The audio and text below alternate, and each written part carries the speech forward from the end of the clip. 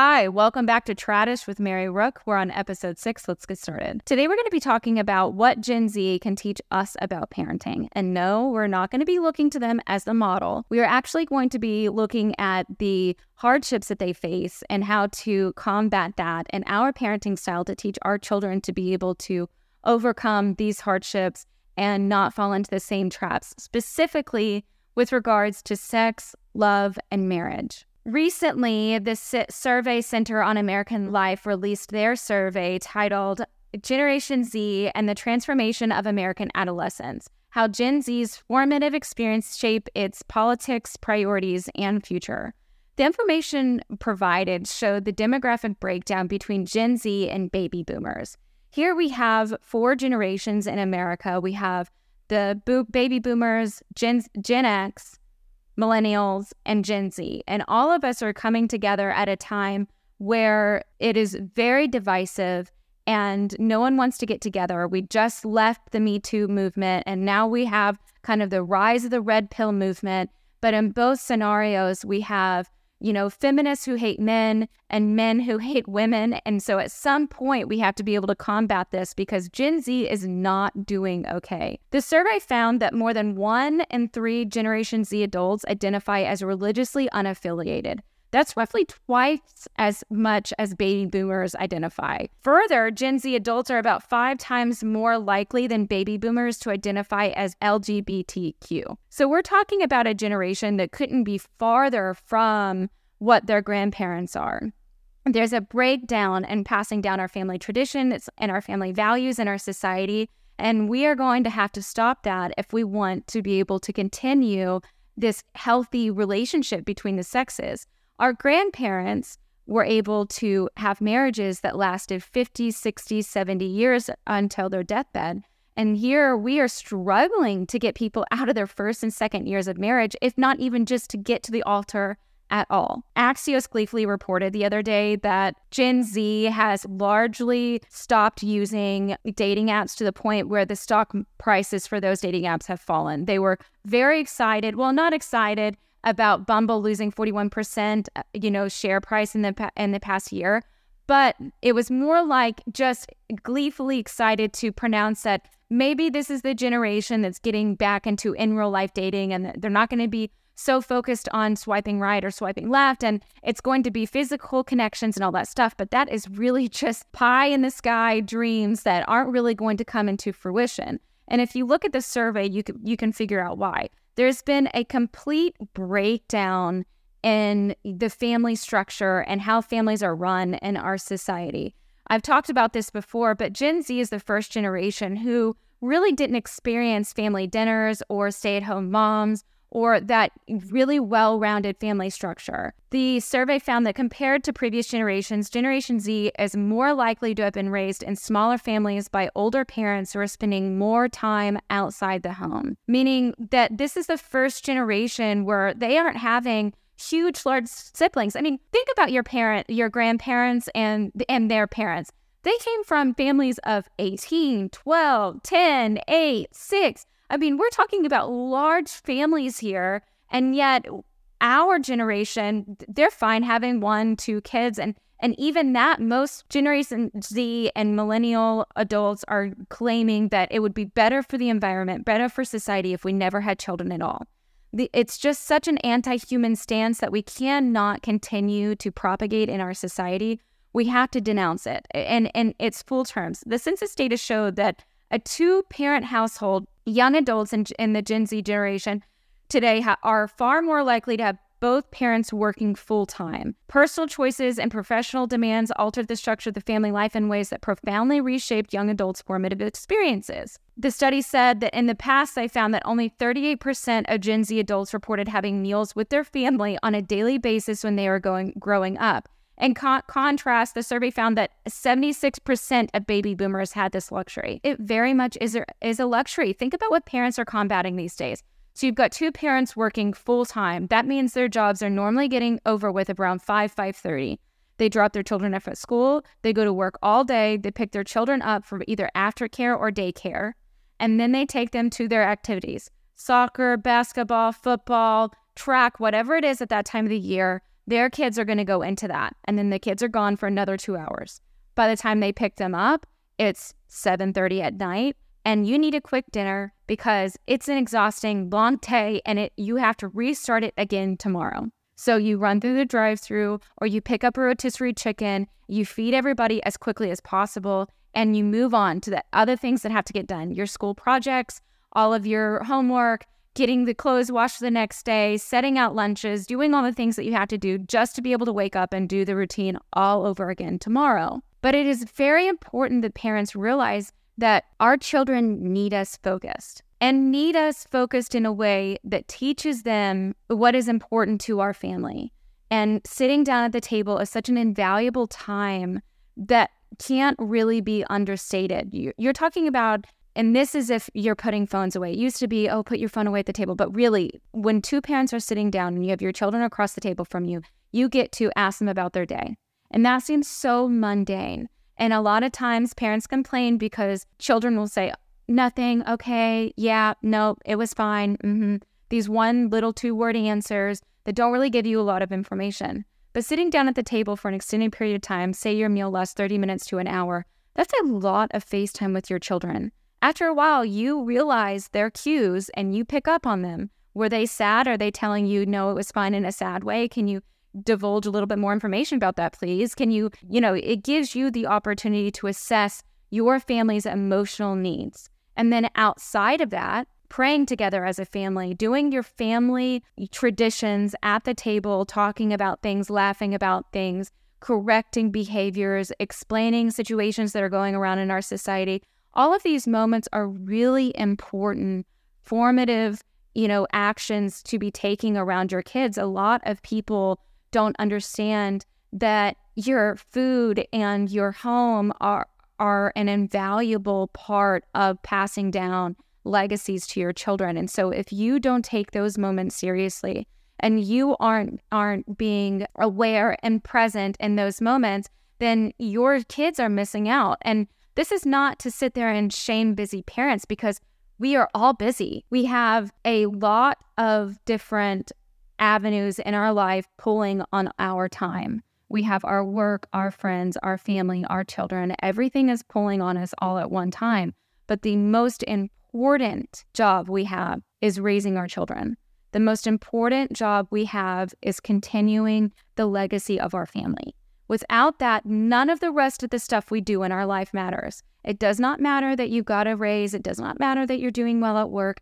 It does not matter that you are being praised by the outside world if your family is suffering inside your home. Whenever our society went from a one-parent working home, to one parent working and the other parent staying home, specifically the mother, to both parents being forced to work in order to make enough money for, just your family to be able to live a normal American life, then it's no wonder there's a huge breakdown in our society. For example, over the last 10 years, we have noticed that there has been a 16% drop in Generation Z, saying that they are, have experienced at least one sexual partner in the last 12 months.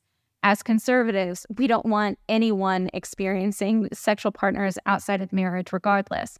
So it's kind of easy to sit back and promote this as this great return to normalcy, or maybe this next generation is not giving in to our hypersex society. But that's not really what's happening here. When you look down at the breakdown of what's really going on, these Generation Z kids are not okay. Not only is it not that they're not giving into casual sex, they're not giving into their worldly desires. In reality, they're scared to be around each other. So the LA Times interviewed this Gen Z. She was a certified nursing assistant. Her name was Vivian Rhodes. She's 28 years old. She said that, the way Gen Z views sex is obviously different. She said, some people assume this is about shaming other people. It's not. I'm glad people have fun with sex and it works for them. But I think sex is kind of gross. It seems very messy and it's vulnerable in a way that I think would be very uncomfortable. She also told the outlet that even something as simple as flirting felt unnatural and that the idea of sex was just unappealing to her. It's so dangerous in our society for this next generation to not even want to partake in the only act that will ensure the survival of humanity. It's not really enough for them to want to have sexual relationships. We have to want to have them get together. If you understand that everything that we're seeing in these geographical trends focus is really connected to the way our society views marriage and the way that we have treated marriage in our society, you understand that there's not a huge leap, or it's not really confusing as to why all of these Gen Z children are identifying very largely as, part of the LGBTQ culture. They're confused. They don't have models to show them what healthy relationships are like. I mean, look at the generation raising them. We've all been through it. Millennials were raised by similar parents. It's these insanely selfish boomers that came out of the free love era, where they want to promote casual sex as this liberation for humanity and this liberation for adults. But in reality, it's trapped adults into a sexual gratification, a society that runs on sexual gratification, and it traps them in this loop of constantly being valued only by what they can bring in, a sexual situation, as opposed to being judged on their character, or on the actions that they take, on things that they do for society to better it, or the things they do to protect their family. None of this stuff is being highlighted, and so our children are going to suffer. And if we're going to stop that, then the question for young adults have to face today is, how do we get them dating again? How do we get them connected? Whenever we think about relationships with kids and with teens, we realize that, the most marriages, especially from our parents' age and grandparents and so on, their marriages started whenever they started dating as teenagers. That's not really happening now. American teenagers aren't going out and dating in the traditional sense. They're not going out and asking, the girl that they think is cute on a date, and then taking her out and finding something fun for them to do, and then going out and experiencing this adventure together. Instead, they tend to go out and date. And is it really called a date? We don't really know, because everything is so ambiguous and there's never any black or white situations. It's no wonder they're all very, very anxious. So this survey found that 56% of Gen Z adults report having a boyfriend or girlfriend as a teenager, while 41% said they did not have this experience. Nearly 7 in 10 millennials and more than 3/4 of Generation Xers and 78% of baby boomers say they had a boyfriend or girlfriend for at least some part of their teen years. We have a generation of children that are just not connecting. We have no idea how bad this is going to be for us if we can't get these kids married. I mean, think about it. Most Americans had a relationship as a teen. Like, most American adults understand that dating relationship. You go out and the cute boy that you've been crushing on asks you, hey, you want to go to the movies? Do you want to go out to dinner? Me and my family are doing this. Would you like to tag along? These normal dates that have happened for generations and generations have kind of been the base of marriage for so long. You meet when you're young and dumb and your hormones are going crazy and you fall in love, and everyone around you just keeps encouraging you to make it work and figure out a way to grow up together and have these children and make a life together and all of these things. And that's really kind of the golden age of marriage in our society, was at a time when kids were really meeting each other young. But now that's just not happening. The survey found that 56% of Gen Z adults reported having a boyfriend or girlfriend as a teenager, 41% said they never had that experience. 41%. The contrast here is that 78% of boomers had that experience. From the time that we had baby boomers to the time that Gen Z became adults, we dropped over 30%. This is an insane thing to even contemplate.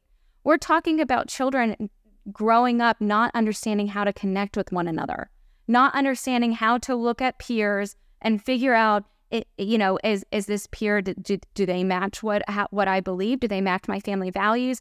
Can we connect together? The best part about dating whenever you're a teenager is being able to experience your first love or heartbreak in the safety of your home with your parents around. Sometimes those first loves can feel like your heart is being ripped straight out of your chest and thrown into the fire, and no one seems to care about it, especially not the person that's broken your heart. The beauty of family is that you've got your siblings around, you've got your parents around. You can go to your mother and explain, my heart has been broken. How do I heal from this? How did you heal from this? You have that circle of life that kind of continues through that helps model these healthy behaviors. But there's a breakdown in that. We aren't having that. The parents aren't home. The parents are gone. They're working. And so these kids they're not going out and dating. Everything's scarier now. There's an ambiguous situation. Instead of going out and meeting someone, they're doing group dates. And is anything really a date? We don't really know. It's all of these really scary scenarios that these kids are being faced with, and their parents are not setting them up in order to have it. I think that there was almost an overcorrection in parents. Millennials and Gen X were really told having a baby was the absolute worst thing that could ever happen to you. Getting pregnant before you got married, getting pregnant before you graduated college, getting pregnant, all of these things were kind of the worst thing that you could ever do with your life. And so the best thing for someone to do would be to avoid that at all cost. Now, our generation avoided it at all costs by taking birth control and just pretending like there were no consequences to sex. But an hypersexualized society is going to have an overcorrection on the other end. Now, we would hope that Gen Z was going to take this overcorrection and become more conservative with their love and their sex. But if anything, yes, they have become conservative, but in the wrong way. It's so introspective. Instead of being out and meeting people and learning how to connect with others in your neighborhood or others in your peer group, they're at home, they're gaming, they're making friends online, and they're watching porn online, and they feel like there's no need to have this physical connection anymore because their initial needs are being met. It's a continuation of that of our selfish society that pushes, immediate gratification. The selfishness is explained whenever you look at the demographic breakdown of how lonely this Generation Z is. 61% of these kids told the survey that they felt isolated and alone. Only 36% of baby boomers said the same thing. That's a large number of people walking around saying that often they felt isolated and alone. It's not even that just sometimes, it was often they felt isolated and alone. So these feelings of loneliness and social isolation are associated with younger Americans consistently, the survey found. Nearly 1 in 4 Generation Z adults say that over the past 12 months, they have always or often felt lonely. 18% of millennials, 12% of Gen Xers, and only 7% of baby boomers could say the same thing. So you've got these lonely children who have no idea how to connect with one another, walking the face of the earth, and then you have to be shocked whenever you find out that they aren't hanging out with their friends. We have kids that, due to COVID or social, calendars, are not getting together with play dates. They're not going and getting on their bikes and, riding through the neighborhood or getting on their scooters and finding fun times to go and play and do stuff that is not structured, that is, not planned out to every minute or every second of the day. Now we live in this society where everything is highly controlled. You have no way to look outside of, kind of what you're dealing with. And are you shocked? I mean, look at it. We've got these kids that it says hanging out with friends in person was once a defining part of teenage experience, but it has become increasingly uncommon. 41% of Gen Zers told the survey that they no longer hang out with their friends anymore. They didn't have that experience growing up. They didn't get together with their friends and hang out, go play capture the flag or whatever it is, robbers in the graveyard, or ghosts in the graveyard, is what it's called. They didn't go out and have these really fun experiences that were innocent and molded kids together and kept them safe. I think that our parents had this overcorrection on the safety issue in our society. We went through some really bad years in America in the 80s and 90s. And, you had these broadcasts coming on, Do you know where your child is? And all of that scared our parents into believing that every single thing had to be looked at. Every single instance of children moving around and being out in public had to be controlled. Not just that, but their relationships had to be controlled, because we're coming off of the free love movement and they're being told not to have children, don't get together. The overcorrection of all of that caused us to have these adults coming through that do not know how to make relationships with one another. So you have these kids walking around and they're completely uncertain with themselves. They feel isolated and alone. They feel like they've got no one here to support them.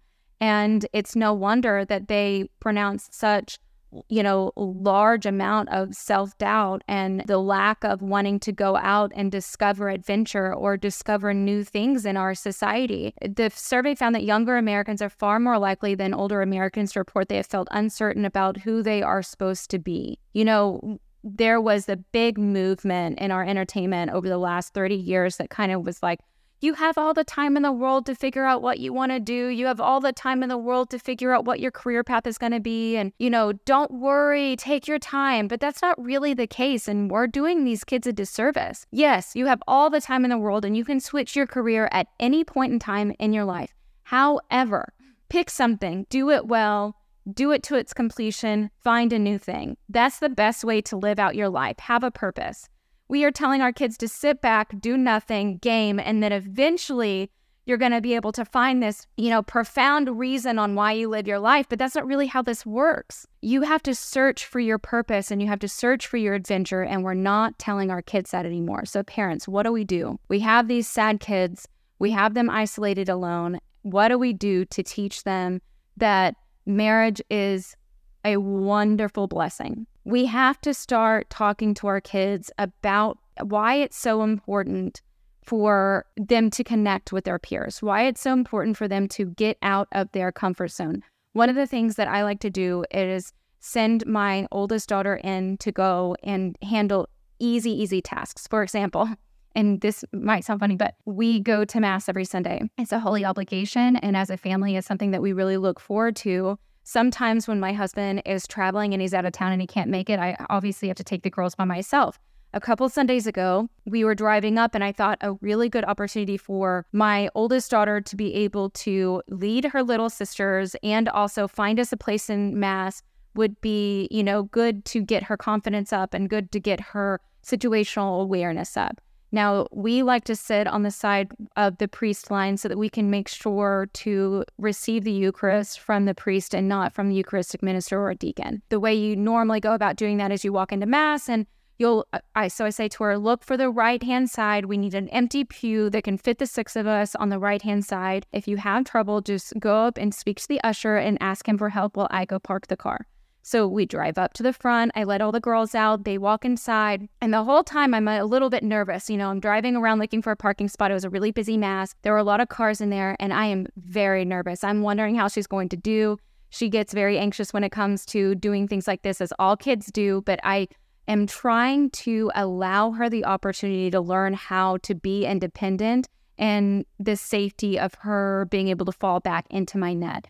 It really does her a disservice if I send her out into the world not knowing how to do these very easy skills. So anyways, I get into Mass and she looks at me and she's like, were you doing this to teach me a lesson?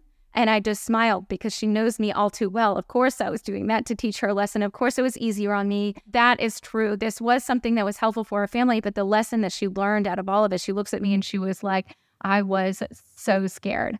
I was so nervous to do that, but it was fine. Deep down, I knew it was going to be fine. Of course, as her parent, I get a little bit nervous that I'm going to be walking into church and I'm going to be finding, my gaggle of kids waiting in the back for me to find them a seat. But she didn't. She did a great job. She found us the perfect spot, enough room for all of us, and a place where we can go and receive the Eucharist and the priest line. It's becoming rarer that you find kids that are able to have the confidence to go out and do that without having some sort of panic attack or anxiety attack. When you look at these numbers and you see that there's been a 16% drop in Gen Z kids saying that they've had a sexual partner in the last 12 months, my conservative heart goes, yay, happy, this is great news. But my realistic and logical mind starts to think about this and say, okay, well, if they aren't even willing to connect in that way, then are they going to be willing to get married? Are they going to be willing to, have other types of relationships?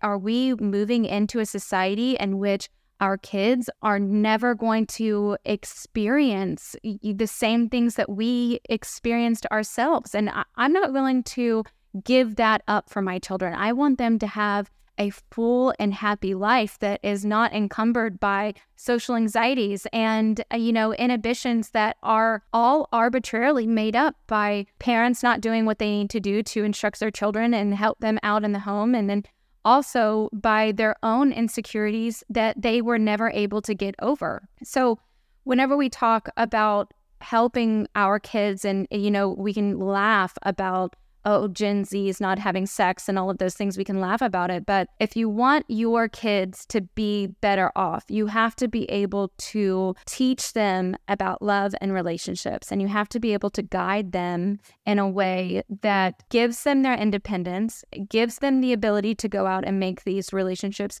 Encourage the neighborhood gets-togethers. The best thing that ever happened to me was moving to Tulsa during COVID. There were a group of mothers that got together that decided that they were not going to isolate. They were not going to keep their children away from their friends. And, getting together was going to be an important part of our, social lives. I could not be more thankful to those women than I am. They allowed me to have a place where my kids could be kids. They don't have the social anxieties that most of our children are faced with these days. They aren't worried about touching people or if they're going to be sick or is school going to be closed down, because we have this insulated life that protected us and allowed us to raise our children in a way that was going to be able to break away from the societal chains that we've got going on right now. Parents that didn't have that are waking up and realizing that their kids were fundamentally hurt by the isolation and all of the disconnectedness that happened during that time. And we've got a generation of adults that are showing us what happens when we leave that isolation unchecked. In order to stop this and in order to protect our society, we have a duty on ourselves to teach our children to connect, to go out, to talk to one another, to hang out with their peers, to be with one another and figure out,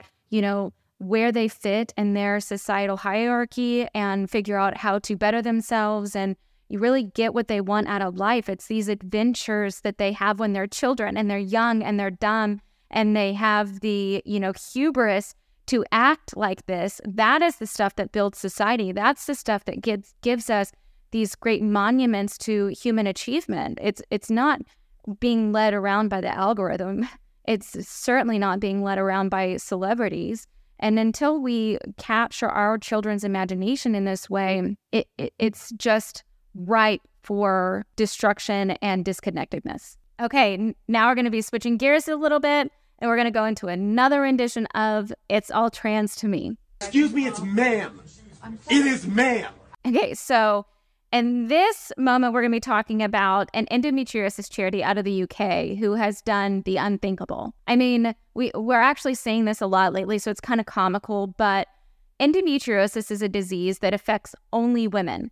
You have to have female reproductive organs in order to experience the pain that comes from this disease. This charity has decided that instead of having a woman who's either experienced this in her lifetime or has have loved ones that has experienced this in her lifetime, instead they're going to hire a man, but not just any man, a transgender man, one in a dress and a wig that goes by the name of Steph. You can't even make this up. It's not like they're hiring the guy because he's going to be able to do a better job running the organization, he's great at clerical work, or he's great at getting in donations, or he has an eye for charitable organizations and how they're run. None of that is the reason why. They've got a trans man running there because guess what? They're out, they're proud, and they're loud. Let's go ahead and do it. This is just the most insane part of our culture, that you're going to have a man who pretends to be a woman. Like even in his bio on Twitter, you can see that he doesn't identify himself as transgender. He identifies himself as a feminist, which is just hilarious because he's coming in and taking a woman's spot, and any real true feminist is angry at the possibility of this guy taking over. So cheers to Steph, I guess. Enjoy your new time in the sun, man, because at some point women are going to kick you out of their organizations. The next thing that we're going to be talking about is a woman who thinks that she's a man. So she was on her TikTok or Instagram or something, and she was doing this video live. And she was getting upset because of this comment. This woman says, "As a family physician, I won't start down that trail. I will say, however, if I had to treat you for anything, it would be as a female or I could harm." The lady obviously gets really mad because she is transitioning from female to man, even though she has not even made the leaps that Steph made. At least Steph put a dress and a wig on. This woman is in a bright yellow shirt. She has her hair dyed red. It's long, and then it's like kind of combed over and long. And she's clearly still very much female, still very much sounds like a female. But she starts going in on the fact that, oh, this is so harmful. And I'm going to report you to the medical board because, as a woman or as a man, she says, I've been on T for almost a year. First of all, it doesn't even sound like she's been on T for a couple weeks. Her voice is very much still very feminine. And she said she's had surgeries, and because she's been on T for a year, her anatomy is not even female in the same way that Barbara's anatomy is still female. What? The inside of your body does not change just because you go on testosterone. Yes, it changes some physical features. It adds hair where it doesn't need to be. It changes your vocal tone. It causes a bunch of infertility and all of these irreversible damages. Yes, it absolutely does that. But at no point in time does injecting testosterone into your body change whether or not you are a female or a male. That just doesn't happen. And whatever doctors are telling this trans woman this need to have their actual medical license taken away, because in what reality is she going to tell this doctor that she's got biology wrong? This is just the most insane thing. So anyways, I guess cheers to her. What's her name? Prince Caden. Of course her name is Prince Caden. So cheers to Prince Caden. Enjoy your transitioning period in which you become infertile, chop your breasts off, lose your hair, get pimples, and lower your voice register. I'm hopeful that it brings you happiness and fulfillment. But in reality, Barbara's right. No matter how much testosterone you'll take, you'll never be a man. All right, last thing we're going to focus on today is a teacher out of Oak Forest Elementary in Houston. She claims it's one of the fourth largest school districts. She was on a education retreat, and she's hanging out with all these other teachers. She stops by the swag table, and guess what she finds? A beautiful little Pride lanyard with all the different Pride affiliations on it, trans, BIPOC, everything you've got going on these, inclusivity flags. She's got it on there. And this is what she says. She says, I am so excited to wear this into the classroom because how much, I would have felt so much better if I could have seen someone wearing this and I would have known I wasn't alone. Maybe I would have found myself sooner. Maybe I would have been able, as an LGBTQ plus teacher, we get called all these mean names on the internet. Maybe I'm going to be able to help these students in real life. Dragging kids down into your mental illness is not going to help them live a fulfilled life. And the lies that you believed that, led you down that path are causing you misery and pain, and you can see it all over her face. I mean, sure, enjoy your Pride lanyard because we're coming for it. And this is happening in Texas. By the way, you cannot rest on the fact that you live in a conservative area. That's the reality. That's what these videos show you. You can't rest. Your kids have to be protected. And these types of teachers are in every single school system, whether private or public. They are there and they are waiting to capture your vulnerable children, and you have to be able to stop it. Well, we couldn't leave this episode without talking about a real tragedy that has happened in the UK. There was a little baby by the name of Indi Gregory who was being held captive by the medical system there in the UK. And now this is obviously off topic when it comes to parenting, love and relationships and marriage, but very much when it comes to protecting our children. When there are movements that look so promising and so beautiful as socialized healthcare, where no one has to worry about where they're going to go if they have a broken arm or if they have cancer or if they need a surgery for something, because they will be able to afford it. It's being doled out by all the taxpayers, and it's kind of like this beautiful thing that's being given to everybody, no matter what your income status. We have to reject this. And not because the rich deserve care and the poor don't. That's not why. We have to reject this because of situations like Indi Gregory. She was given the chance to, if not live, at least live a happier end of life. Instead, when her parents fought to move her and give her the care that she needed, to continue the care that she needed, the doctors decided they were going to end it. They were going to pull her off life support.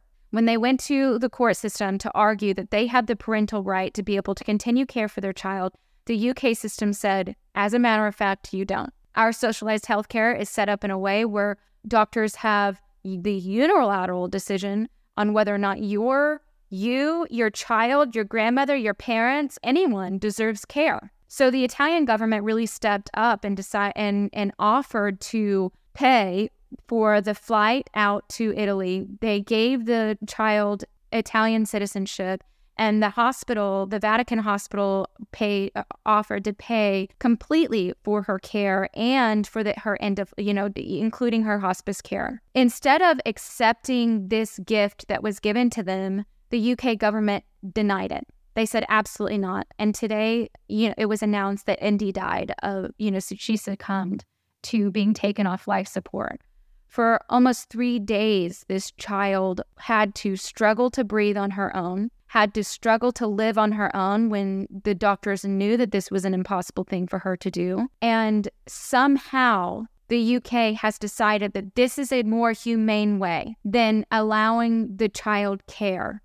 They said she was in pain, she was experiencing pain every day, and so the best thing for her to do is to die. This is so inconceivable. As a parent, I cannot even fathom allowing another parent's child to die in this way. But to have 4 judges rule on this and decide that the parents do not have the authority, and this isn't even the first time. This is something the UK government has done countless times. It feels like at least once a year we get a tragic case where these kids are being forced to die in painful and excruciating ways because the UK government just doesn't want to have to take care of them anymore. The sad reality is, if the Italian care that she was given ended up prolonging her life in a real measurable way, if she ended up living from that care, what does that say about the UK government? I mean, is this so harsh to even think that this is what was taken in account and such a callous move? I don't think so. I think the UK government really has to come and have a conversation with itself and, the people, and decide, is this really what we want? The American healthcare system is not perfect. It has many flaws that we should absolutely be addressing, especially when it comes to the cost of care. Our bedside manner is not even any better, but at least we have autonomy over our care. At least we have somewhat have control over our care. The pandemic was a eye-opener when it comes to the amount of, actual autonomy a patient has over the level of care they receive. And, over your dependence, we watched our parents die in nursing homes, our grandparents die in nursing homes, and we watched people suffer in hospitals by themselves because doctors were too scared to get sick. They kept everybody apart from one another. And now we're outside of COVID, and we are supposed to have learned lessons from all of these issues, but we didn't. Indi Gregory died. She died in a very tragic way. Her dad released a statement over the weekend saying that she was fighting hard, that initially she had stopped breathing, but as soon as they turned the machines off, but when the machines were, when she had she collected herself and she was able to start breathing on her own. And when that happened, she fought all weekend long. She fought to live. She wasn't fighting to die. She wasn't, going on this battlefield to die. She was fighting in order to be able to continue to be on earth with her parents. And the UK government just ripped that from them. We as a nation have to be able to look outside of ourselves and see these tragedies going on and say, okay, we aren't going to be getting into this. We're not going to be a part of the death spiral, the death society, the one that does not value human life in any way. And, you know, this tragic situation is a reminder to parents that we give the government an allowance of, you know, how much authority they're allowed to strip from us. The government doesn't get to give or take our authority over our children away from us.